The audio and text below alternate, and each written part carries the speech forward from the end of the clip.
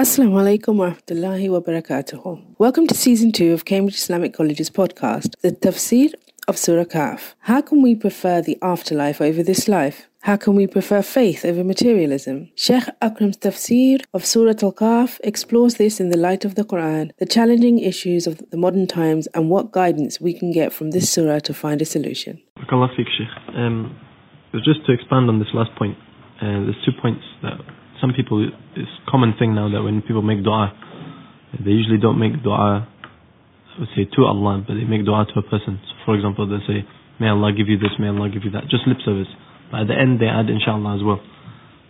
So should they do that or not? And the second point is, just to clarify, if you're speaking to someone, so say you've already made a decision to do something, and then somebody asks you about the decision for the first time, you should say inshallah, and you shouldn't repeat after that, or you shouldn't even say it to them the first time. You make it inshallah when you decide, not when you tell people. It's not necessarily when you tell people. When you decide, maybe when you decide at the time when you're telling people, it could also happen. Like for example, your companions, and you want to decide whether you ought to get traveling tomorrow or not. So then you make a decision with all people to say inshallah. So that you're telling them also, and you're making a decision. But sometimes you already have made a decision with inshallah. Now you only tell about your decision. Then you don't need inshallah. Because there's no need for inshallah. Because inshallah was for the future to happen, and that you already there. It is also information. There's no inshallah for information. Try to understand. When people do something good to you, no doubt you have to say thank him, say, shukran laka, jazakumullahu khairan, may Allah reward you, things like that. Good words always are good anyway, and mostly dua in the absence is much better. But there's no need for inshallah there. It is just may Allah reward you, that's enough. You don't say may Allah reward you, inshallah. So what the meaning here? Because may Allah reward you already means Allah is going to reward. Allah does not mean any other body to help him. May Allah reward you, is enough. If you say I do something, then you need inshallah. But if you say Allah does something, then you need inshallah for Allah. But it's for Allah. If I do something for the future, then I say inshallah. But if Allah does something, He does not need inshallah. He is the one who controls everything anyway. So when you say may Allah reward you, you don't need to say inshallah. So try to understand this properly, and always try to understand the words properly. So that's one thing. I don't want to criticize this mosque, but actually every mosque is very in the mosque. What is happening is they teach Islam of the habit. They are not teaching Islam of thinking, understanding what they mean really. They don't teach it, and that's why when the children grow up, this Islam actually like clothes. They take it off. Nothing actually means much in life. Islam should go deep in the mind and deep in the heart. Explain to them what inshallah means really. Inshallah is a great word. Sheikh, what I don't understand is even when you've taken the decision, you still don't control the forces that will generate the future. Even though you've taken that decision, it's not for certain that it will occur. So why can't we say inshallah after we've taken the decision? Because that event hasn't occurred yet. No, when you said I'm going to do this, you said if Allah will. So you do that anyway. Well, that's what Allah wants from you. Allah wants from you to realize that your efforts are enough. Except if Allah wills, and that you did. What Allah commanded, you have done this. Now He is telling you what you have planned, what you determined, that's fine. Allah SWT never asks you that when you tell about your decision, keep telling inshallah all the time. Allah wants to make between you and Allah. You tell to Allah SWT that, oh Allah, I have done this best. Now it will not happen except if you will. He wants to make it between you and your Lord. Ibadah is between you and your Lord, nothing to do with the people. Nothing to do with the people, just between you and Lord. So don't make Islam a habit. When you say inshallah with everybody, it basically becomes a word of mustaq future. Meaning is, Muslims in the future, all time they keep saying inshallah. It loses its meaning. Inshallah is ibadah. It basically is really tawakkul. Tawakkul is the highest iman. Inshallah means that, oh my Lord, I have done my best, but still I believe it will not happen unless you want. That is between you and your Lord. You tell Him. And then if anybody asks about your decision, tell them, simple decision. Then Allah did not command you that you say inshallah. It will take time to understand this thing. But this actually, it's not me only. The ulama also have been telling the same thing. But I'm saying is, in the society, it's like istikhara. One of the things I criticize is cutting very heavy istikhara. The same problem. People don't understand really that what Allah needs, what you need to do and what Allah has to do. You need to do every arrangement properly. Then trust Him alone. But you want Allah to do everything for you. You have to choose your wife, but you want Allah to choose you. Why Allah is going to choose your wife? Why can't you choose yourself? You have given your mind a think and understanding. Choose yourself. But no, we want Allah to choose. Yes. Assalamu alaikum, Sheikh. Just in relation to the type of shirk you were talking about, like the people of the cave fled to the cave to prevent like them submitting to the. Can you say it loudly? The people of the cave fled to the cave to actually prevent themselves from submitting to the will and authority of the people outside. So when a person submits to a secular society or a constitution, is that shirk as well? Like for example, back home in Dublin, there was a referendum where now gay marriages are legal in Ireland. So when you vote yes or no in that type of election, are you submitting yourself to the authority that you accept the result at the end of it, even if it's yes or no? Because that's going against the will of God, for example. No, it's a very important question. So it's unnatural. It's against the will of God. So even like the result was yes. So now gay marriages are legal over there. So if someone had voted, are you voting? Even if you're voting no, are you like submitting yourself to accept the result of that? Let me make the constitution. This is actually one of the big confusion in the world happening for a long time. When these Muslim political movements happen, they really create so much confusion in the world. So people don't understand really that what it means, what really shirk is. So many people think really that if you live in this country, if any country, and you follow any law which is man-made, not made by Allah, it is shirk. There are people in like that. They say if you follow the man-made law, it is shirk. And if you vote for the people who are going to enforce man-made law, it is shirk. Isn't the question that you're asking? Yeah, basically. Yeah, so people are making like that. Many Muslim movements have been doing that in Egypt and all those things, and then they do make everybody kafir. So if you basically vote for non-Muslim regime or people who don't follow Quran Sunnah, it is kufr. And they say, and if you obey any law other than law of Allah, it is kufr. This is really big misunderstanding. Try to understand this matter properly. Allah, the way in this matter always is about the laws and about the things which can organize the society properly. In that one, when it comes to society and the state, Allah, the way is that the believers only, implement or follow the laws of Allah when they are in full control of the society and the state. If they are not in full control, then they should be following the laws of the people who are running, state and the society, and there's no harm in that because you're not worshipping them. I give example for example. Like for example, Isa alayhi salam, he was in the Roman Empire. Or Zakaria alayhi salam, all these prophets they are in Roman Empire. They are part of the Roman Empire, and the laws are Roman laws. But you never can see these people teaching anybody rebel against Roman law, don't follow Roman law because it's shirk. No, because this actually is not required for them because they don't control the state. They don't control power. If a Muslim gets the power and he is in condition to follow Allah's law, still he does not do, then it will be a problem. For example, Allah SWT made zakat obligatory on the believers. But when you have money, if you don't have nisab, then no zakat upon you. So similarly, for example, cutting the hand was obligatory on the believer. But when you have power, it is not that anybody steals something and just go and cut the hand. Cutting the hand has a process, meaning is that the state you have power, then the case will go to the court and judge will decide and he will order to cut the hand. It's not that any individual can come and cut the hand. So try to understand properly that in all the laws in the world, or at least Islamic law or any law, the only laws which are criminal laws control to society, they're only relevant when you have control and power over the society. If you don't have, then simple matter is follow the justice of the country where we live.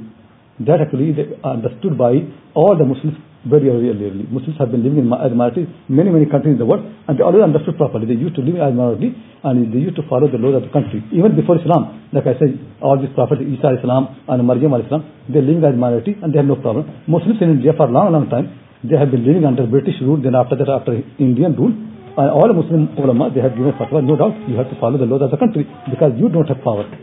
But somehow these political movements came in Egypt and also in India, Jamaat Islami, and they taught something new to the people that in political matters, if you follow the law of the country, it is shirk and you become kafir. This is a really big misunderstanding. It never happened in Islam. And the Quran mentioned the stories of Isa Islam, and the Quran never criticized him that he obeyed the law of the country. No, that's what he can do. He never can do anything else anyway. He has to obey the law of country. So Isa Islam, Zakaria alayhi salam, Maryam alayhi salam, Yahya alayhi salam, 4 great prophets, and all 4 of them, they are grown up in the Roman Empire. And Roman Empire that time was pagan. It was not Christian. It became Christian very late. And they never rebelled, never asked people to disobey them. No, they follow them because this is how Allah's law is. So try to understand this thing properly. When you live in a country, then live as a citizen of that country. If you are not happy, then move. Then go and create your own country. But when you live make your own country. But it is very wide manner that you live somewhere with a loyalty or something like that, and then you rebel and disobey. Allah never taught like that. Never Allah religion. How do we reconcile there's no obedience to an act in the spirit to Allah subhanahu wa ta'ala? How do we reconcile that? If what they command me to do is in direct opposition to what Allah has commanded, how do we reconcile that? Yeah. I mean, if something is neutral, I understand, but if the opposition. Yeah, if the pure tyrant and they force you to worship other than Allah, in that matter, what's happening is, if you have any power to move away, not rebel, because you cannot rebel, because you don't have power. If you can move away from there, do hijrah, then hijrah becomes obligatory. Listen properly. When you have no power, if somebody says you are not allowed to worship Allah, you cannot about it. They really stop you. No fasting, no zakat, no hajj. You cannot worship your Lord. All those things. They force you. Then you have no choice, but to leave. If you have escape. If you don't have time to leave, then at least in your heart worship your Lord. So people of the cave, they had choice to go at least to the cave. And that they managed because they were persecuted. So similarly, Prophet Muhammad sallallahu alaihi wasallam, he did hijrah. Ibrahim did hijrah. Then hijrah becomes obligatory. But it is not allowed that you rebel against the people. It is not allowed. Because when you are weak, you cannot rebel. You have to do hijrah, and then after hijrah, leave the people and go make your own place. And once you make your own place, then you can fight whatever you like. But living with the people and fight them, Islam never allowed like that. It never allowed. So if people become so strong as you, they don't allow to worship Allah, then certainly you have Allah subhanahu wa ta'ala allows you. Allah subhanahu wa ta'ala says in the Quran, you have to leave. Then go somewhere else where you can worship your Lord properly. As we in India have done hijrah here for money. So why can't I do hijrah for Islam, if you think? But at the moment I tell you really, that in the country that where you live, you can follow Islam much more freely than Muslim countries, I tell you. In some Muslim countries, if you grow a beard, you have problem. In some Muslim countries, if you pray all 5 prayers in the mosque, you have a problem. In many Muslim countries, so many problems are happening. At the moment really, you should thank Allah, He will give more space. But if you don't thank Him, the space that we are given, my fear is that also will become more narrow. Just to follow on from that, like for example, any Muslim country and the constitution of any Muslim country, to be a member of the United Nations, they have to submit to the will of the United Nations Security Council. And articles of the Security Council number 23 and 24 state that their law is the supreme law, their authority is the supreme authority, and there's no other authority above that. So if any country is submitting to that, are they submitting to shirk as well? No, not necessarily. The reason is, I measure things depend how much power you got. Do you think really Pakistan has got a power to live in United Nations? But the United countries, Saudi Arabia has got a power. Do you really think Saudi Arabia is independent to rule the world? Don't understand how weak Muslim nations are. In the weakness, you don't expect from them what strong people do. If they pray properly, fast properly, Muslims there, and do zakat and hajj and all the things what they can do, don't worry about big things. If they can do those things, we hope Allah can forgive them.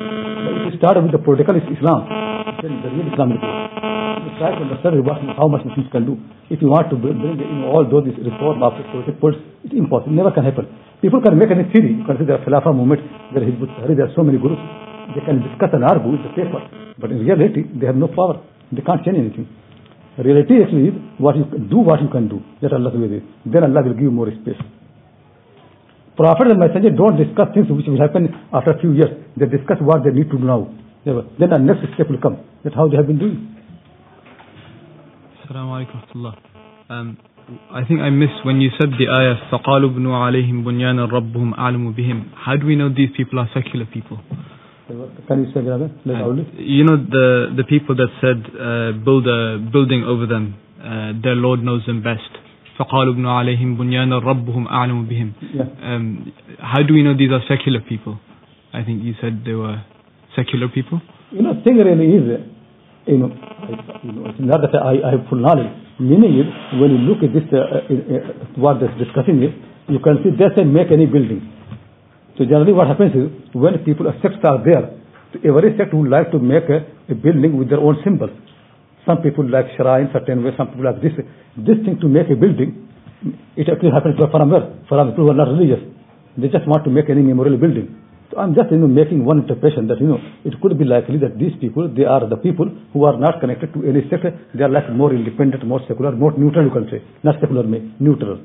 So they're thinking they're not doing. Okay, don't worry, don't make it, because if you are fighting this building, that building, make a neutral building. I'm trying to say. That's what, because there are groups. It is very clear from the Quran that there are groups. So some say this, some say this. And now want to make sense of who said what. So bunyan only more likely can be from those who don't have any sect. But certainly we don't have knowledge. There's no knowledge that I don't have any revelation to matter. To just thinking that to make sense of what's happening. Sheikh, when you said about eating tayyib food, does it include only eating tayyib food from ourselves, or does it also extend to people who are inviting us or offering us food? Somebody said, I think I have got hearing problem. I cannot hear. Akhlaq you heard. Can you repeat the question? Can you say when you said about eating tayyib food, Yeah. Do we have to consider this ruling when people invite us to their houses, or? Oh, it's okay. Very easy. For first thing, actually, for oneself, should be very careful. Like I should be careful by myself, my family, similarly everybody. When somebody is inviting you for the food, that's actually a problem. Because generally we don't want to boycott Muslims. So generally we understand if somebody is Muslim and there's no proof that they have haram income, you should accept. You should not investigate really unnecessarily that what your income is. Because Muslims, we assume they could be right. Except if somebody, very clearly known that they do all haram business, something like that. When people do haram business, so what we do, if the haram is more than the halal, then no doubt be careful. And if haram is less than halal, if haram is less and halal is more, then you can go. And we assume that he eats haram and he eats halal food. That we assume, because in this world really everybody has mixed food anyway. So that we assume. So if people are invited and they have got mixed income and halal is more than haram, fine. If haram is more than halal, then at least ulama should not attend. People who are scholars and leading people in the community, they should not attend. But common people still can go, because people of relation and our society and all those matters, they still will say like 40% halal, maybe you eat from halal and they eat from haram. But those who are the leaders, commanders and examples for the people, they should not attend. They should be avoiding those things. But when you have proof, you don't leave Muslims invitation just by imagination. It should be proper proof. Non-Muslims don't follow your rule anyway. Non-Muslims say, whatever they invite, that's fine. For not, that's not a problem. Okay. Questions online. Okay, I'll take the online question and then we'll come back, inshallah. The first question is, since the Quran used masjid for the place of worship for these people who are Christians, does that mean that they used to do sujood? Or is masjid used for any place of worship in the Quran? No, not very. There never has been a prayer by any prophet without sajda. It never happened really. All the prophets will do sajda. Sajda always has been. Sajda is always important part. When people, change, no doubt sajda is so difficult for them anyway. So first they change Jews and Christians, they remove the sajda. But sajda always have been there. So it could be by that time, still they are in good people. They do sajda, they praying properly. And they still call their place of worship as masjid. So Quran using the word that they used to use. So maybe masjid was used up to that time. Later on it becomes something else.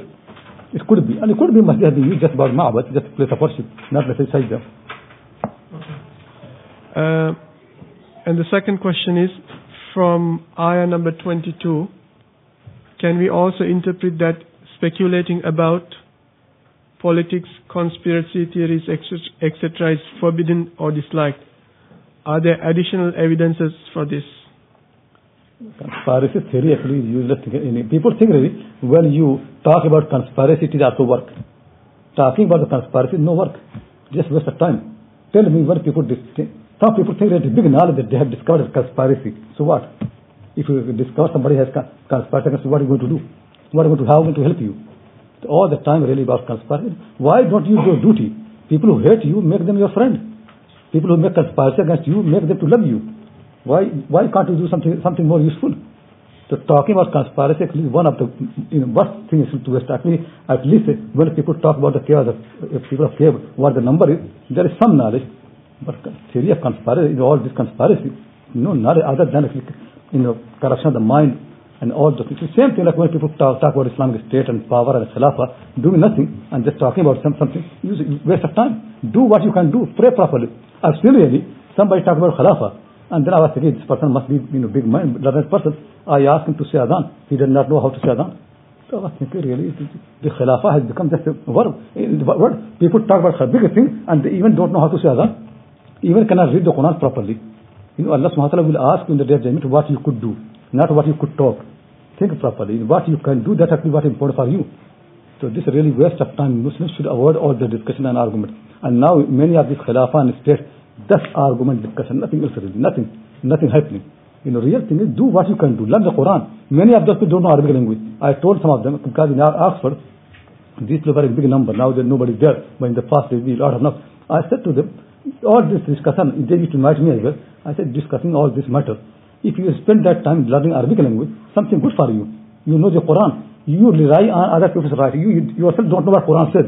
You have certain verses which quote about Khilafah and state, and you quote from the people. You don't know what Quran says. Why don't you learn your book? So the time they spend in all these discussion argument really so much wasted. And now the many people regret it. They say really that we wasted so much time in this thing, and now we realize that we did not learn properly. Learn properly. Do what you can do. So very, very that is Quran teaching. Don't discuss matters which are not going to benefit you. Discuss things which are going to help you. Muslims really should learn ibadah, how to worship the Lord. They should learn halal and haram. They should learn Arabic language. They should learn the Quran and Sunnah. They should learn how to obey Allah subhanahu wa ta'ala. They should learn His Sunnah. Sunnah the Prophet sallallahu alaihi wasallam. That's what the useful knowledge is. But discussion is never useful. Okay. A question, Sheikh, you said all scholars agree that it is not permissible to eat dhabiha halal food that's purchased from haram money. I've read that some scholars say it is makruh. Is there a legitimate difference of opinion here? What I'm trying to say is that foods being tayyib is more important than it's being halal, slaughtered by Muslim. About slaughtered by Muslim, they can find difference of opinion. But about tayyib, there's no difference of opinion. Muslims are more concerned about slaughter, about dhabiha, which actually which still has some khilaf. But food should be tayyib, there's no difference. But people are not concerned about that. People are always concerned that whether it's slaughter in the name of Allah or not. So much concern. But your income, which actually matters, is it halal or not? That they don't care. That I'm trying to say. Food being tayyib is more important than it's being halal the way we think. That's what the Quranic way is. To make effort to make your income pure. Okay. Sheikh, can you expand more about the using the word inshallah in some detailed examples? It is not still clear. And the second question related to that is, what's the difference between saying inshallah and bi'idhnillah? And bi'idhnillah, okay, that's a good question really. Actually start with that one. Bi'idhnillah actually is ignorance of Arabic language. Try to understand. Bi'idhnillah has no meaning really. You know what idhn means? Idhn means if Allah commands me. So how you cannot leave Allah if Allah commands you. So how can you know His command? You say I will travel to Makkah if Allah commands me. So now they say there Allah is not going to command you anyway. He is going to reveal to you. Think properly. Idhn means command. That's what idhn means. If Allah gives permission to me, if Allah commands, idhn means comes in udhina lakum. It has been commanded. Idhn comes command. Bi'idhnillah never is word of tawakkul. It is really bad manner, not understanding, ignorance of Arabic language. It is actually popular among Arab people, non-Arab both. And whenever I see Arabs, I correct them as well, and also non-Arabs. It is really ignorance. The word is inshallah. Inshallah means if Allah wills, because your knowledge and your effort are not sufficient without Allah the will. That's what you need to say, if Allah wills. But if Allah commands, to tell me what will happen. Are you going to, if messenger can say, a prophet can say, I will not move unless Allah commands. So then he can wait for Allah's command. He gets a revelation. But why you say if Allah commands? So bi'idhnillah is it is really ignorance of Arabic language and ignorance of the manner. It's not right manner. Right manner is to say inshallah. Not bi'idhnillah. Don't say bi'idhnillah. If anybody say bi'idhnillah, correct him. So bi'idhnillah is not sunnah. It never has come from the Prophet sallallahu alaihi wasallam. It never has been taught in the Quran. Now you have to say what? If Allah wills. If inshallah. Not if Allah commands. Because if Allah commands, how can you know? Do you know His command? To bi-idhnillah is not never. It never has come anywhere. The Prophet never said bi-idhnillah. He said inshallah. The companions never say bi-idhnillah. They say inshallah. But now has come bi-idhnillah because people want to make a new way. So that's what they do. So that's not all. So as I mentioned actually, inshallah is used in the, first thing learn. Inshallah is, the word is not just some word by mouth. Inshallah is the word of tawakkul. To first understand what I mean. Tawakkul means trust in Allah subhanahu wa ta'ala. And trust means what? Trust means that you have done everything possible, but you believe that whatever you have done, it is not enough to produce the future. Unless Allah wills. Because there are so many factors which you don't know. And there are so many forces which you don't control. Allah controls. And without those factors, without those forces, nothing will happen. Except Allah wills. So that's why you need to connect your effort with Allah's will. So you have to say that, when you decide something, that I decided, to travel somewhere, to do something in the future, to, decide that, I'm going to decide this, I must do this, but if Allah wills. But when you tell about your decision to the people, then you don't need to say if Allah wills. Quran says, فَإِذَا عَزَمْتَ فَتَوَكَّلْ عَلَى اللَّهِ. When you make a determination, then trust in Allah. But when you tell about to the people about your determination, then you don't need to say tawakkul to Allah. You don't need to do that. Tawakkul is your action. Ibadah is between the people and their Lord, not between people and people. You don't need to tell people, inshallah. You need to tell people, tell Allah, that, oh Allah, I made decision, but it will only happen if you will, inshallah. Is it clear? I think it should be clear. From very beginning I made it clear. Inshallah is used when you decide something, not when you tell about your decision. Okay. Nowadays people make a ruling that people can keep dogs as pets, since people of the cave had a pet dog. How correct is this interpretation? The dog was on the entrance. That was not inside the cave. Think properly. That everybody, Muslims are always in the line that you can have dogs to guard your house, to guard your farm, to guard your field. There's no harm in that. Nobody said this is not allowed. You can have dogs for hunting, for so many purposes, but dogs are not allowed inside the house. That's what Islamic ruling is. Inside the house, if the dogs are there, and just will not come. But if the dogs are outside the house, then there is no harm. They can happen. Dogs can be outside, on the entrance. So nobody stops from that. I just wanted a clarification of the bi'ithnillah and inshallah. From what I understood is that bi'ithn by the permission and the will of Allah, not the command. Because in general, people when they use it, amongst some of the people that I've sort of associated with, the understanding was that when they say inshallah or bi'ithnillah, it is by the permission of Allah and by the will of Allah. Means exactly the same thing, which means that whether you say by inshallah or by bi'ithnillah, you're saying I will not be able to do anything unless Allah wills it. That is the way I was told. So I don't know whether that... that I'm saying is in order to Arabic language. Adena in Arabic language means to give permission. So for example, you say to your father, oh my father, I'm traveling, do you permission? Do you give permission? And he says, yeah, I give permission. I command you permission. That is idhn. And will is different matter. Will of Allah is different. Permission is by word. How can you know Allah's permission? Unless He tells you. So you say, I'm not going to travel except if Allah permits me. So tell me, how can Allah permit? How can Allah command you? In English language, to permit someone to do something is not in the power of a person. If you're a believer in God, it means only God may permit something, but you may just request it. That actually the word is will. Will for that. Adena in Arabic language comes actually. Adena is from udun. Udun means ear. Yeah. When somebody said and you hear, that adena means it. Adena means when you hear something. Adena is from the udun. That's what adena means. Like I ask permission to you say something, I hear from my ear. That, do you hear from Allah? No. That's why I say a simple thing in this matter is Allah the messenger Allah never used bi'idhnillah. If you can prove any hadith, then certainly we follow that because we have to obey Allah His messenger.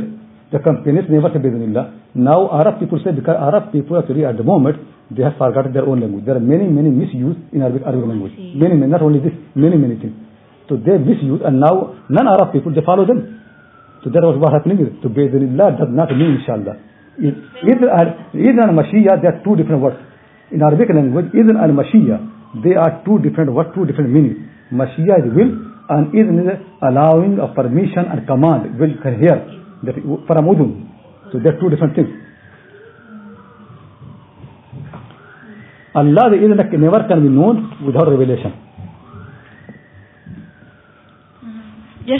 were talking about that fasting should be till sunset. Just wanted some more clarification. So, and you said if the night and day is 24 hours, or because suppose because right now in say if you go north, say Finland, Norway, and Finland is the southernmost, so they do have a proper sunset, but it is at 11:30 p.m.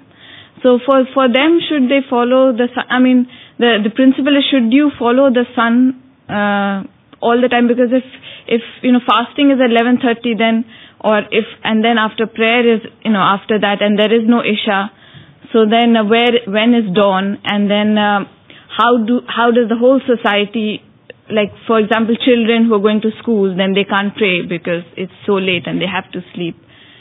For adults you can tell them, but for people who have, so is there some particular ruling, like below this latitude this is possible, after this latitude is there something like that, or? I explained properly. I think maybe one day I have to write it properly. Anyway, if the day and night alternate within 24 hours, then sunset will happen anyway. Sunset will be the real mark. Other things will not happen. Dawn will not happen. Darkness will not come. For that we have to guess. So for example, if the night is very, very short, we can pray Maghrib, and then after a few minutes we can pray Isha. And then after that we can pray Fajr, whatever we can do. Because that thing can happen. But sunset is very clear mark. That should be respected in all those countries. Sometimes day is so long, then also sometimes day will be very short as well. And Allah SWT compensate that as well. And as I mentioned to you, actually, real problem really is not how long hours of fasting are. Real problems actually are the hot countries. They're the real problem. If you go to India, in the villages, in the summer where there's nothing to cool yourself, even if the normal hours in the June and May, it's so hard, so difficult, you can't imagine. Much more difficult than this. So that's what the real suffering is. So Allah subhanahu wa ta'ala has made the climate different. The climate of those people different from the climate of these people. And actually even this country, there are people, though they live in England, but they fast the same hours as people in Norway. Because these people, they pray Fajr at 1:30. So see how short their night is. So even these people, their night is very short. And they can manage, they can survive, there's no harm in that. People actually do this thing. And Allah subhanahu wa ta'ala makes it, enables people. Fasting, even if people fast 12 hours, ask people who are not believers, they cannot imagine that. So it's Allah subhanahu wa ta'ala who helps people to make it. That also, that tawakkul means do and trust in Allah subhanahu wa ta'ala. He will help you, inshallah.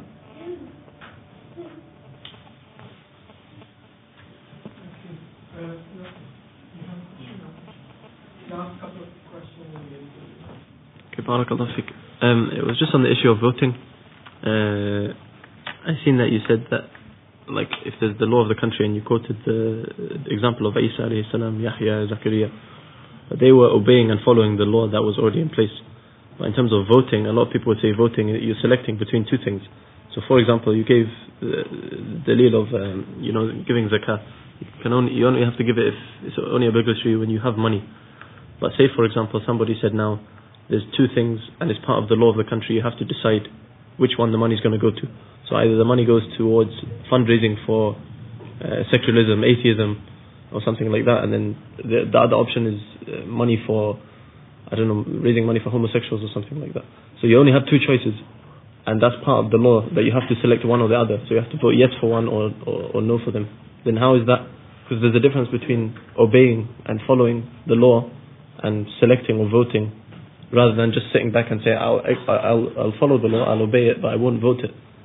So the examples of the... But is it obligatory in the country that you must vote for people? No. But I'm asking you. So I'm saying, why the problem anyway? But one thing is, the problem will happen when you don't obey the law. But problem is not that you must vote. Many white people, they're not Muslims, they don't go for voting.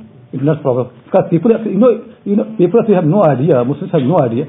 Because people come from India and Pakistan, they think really the parties here are like India and Pakistan party, where one party comes and then everything changes. Parties here are like two different brands of the same thing. If you buy washing machine, two different brands, it is not that they just get two opposite things. They the same thing. One of my friends is saying in hospital that I went to buy washing machine, and I was looking for a particular brand. I did not find, so I was coming out. So one of the managers said to me that, what you looking at? I said, this machine. He said, no, buy this. I said, no, I was looking for this brand. He said, I tell you the truth, both are the same thing. Just two different names we have given. I said, why? He said, just two people have choice. So, don't worry about this matter really. Most time in the Western countries, actually parties, they don't make much difference really. That people know really. At the end of the day, policies are actually made by so many factors. Policies, in democracy is a way of a rule where nobody knows where power lies. Nobody knows. People really don't know. People, you say Prime Minister does, Prime Minister thinks no, Parliament does, Parliament says no. There are other, in fact, so media does some things. There's so many, you don't know really where power is coming from. Not that the party you vote, they're going to decide every single thing. There's so many problems. Don't worry about this much. Simple thing really is, do what you can do best. Simple thing is, learn your prayer, learn your fasting, learn your zakat, be pious, fear Allah subhanahu wa ta'ala, make your nikah halal, be kind to the people, be nice to the people, fear Allah subhanahu wa ta'ala, fear the day of judgment, ask Allah paradise, prove that Allah subhanahu wa ta'ala will give more. But, I don't understand why people are so much concerned, but actually anyway, the thing really is, this is not relevant to that. I have taught a whole course on, on politics in Islam, so much detail. So if people are interested, they can listen to those which Faisal you have to announce about that. Because I don't want to make something else. I spent the whole day about this matter, and I spent every single matter. All these questions came really. I answered them properly, and I taught them properly from the Quran, from the Sunnah, and the opinions of ulama. If you listen to that, inshallah, you can know my opinion. How does the Quran use inshallah? I remember in Surah Al-Fath, the Quran says, "La tadkhulunna al-masjid al-haram inshallah." How does the Quran use inshallah? Allah subhanahu wa ta'ala is teaching the Prophet sallallahu alaihi wasallam. So messengers and companions should not be full sure that it will happen. He's saying that you have to trust in Allah. So Allah subhanahu wa ta'ala is making it in the right manner. You will enter, but Allah subhanahu wa ta'ala don't think that it will happen only if Allah wills. So trust in Allah subhanahu wa ta'ala to remain all the time. Understand one thing, inshallah is the word of trust. Inshallah is not a word of to say something in the future. People think like that. Inshallah is only the word of trust. Tawakkul. Inshallah kalimatu tawakkulin. Meaning is, I don't make anything, Allah makes. That's inshallah, that simple thing. So when Allah said you will enter, inshallah, meaning is, you will enter mutawakkilin ala Allah ta'ala. You will enter with a trust in Allah subhanahu wa ta'ala.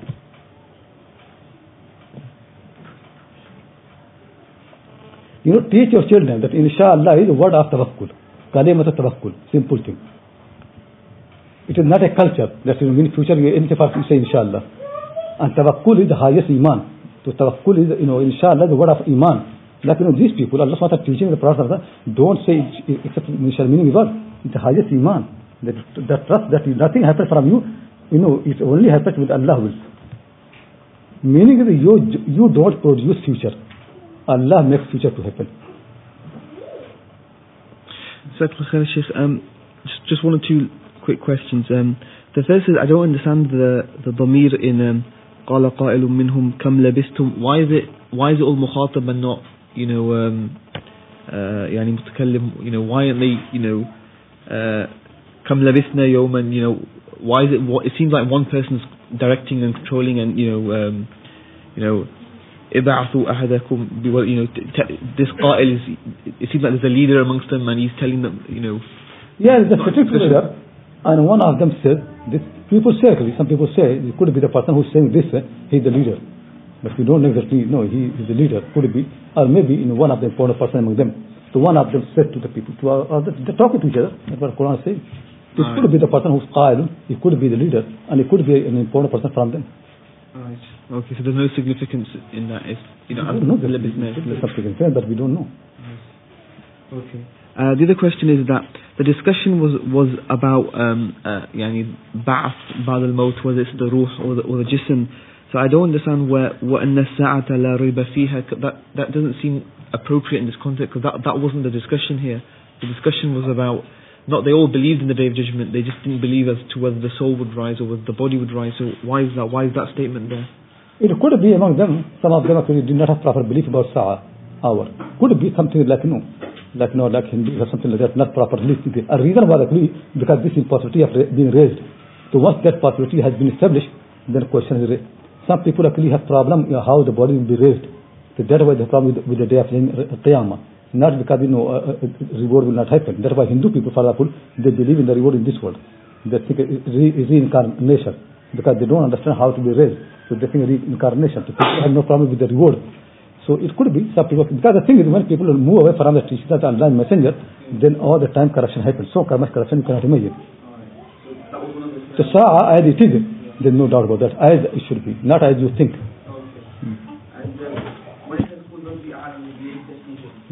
So if the Dhamir is, Anta ar-Rasul sallallahu alaihi wasallam, then does that mean that this discussion was happening up until the Prophet's time? They were still discussing the number?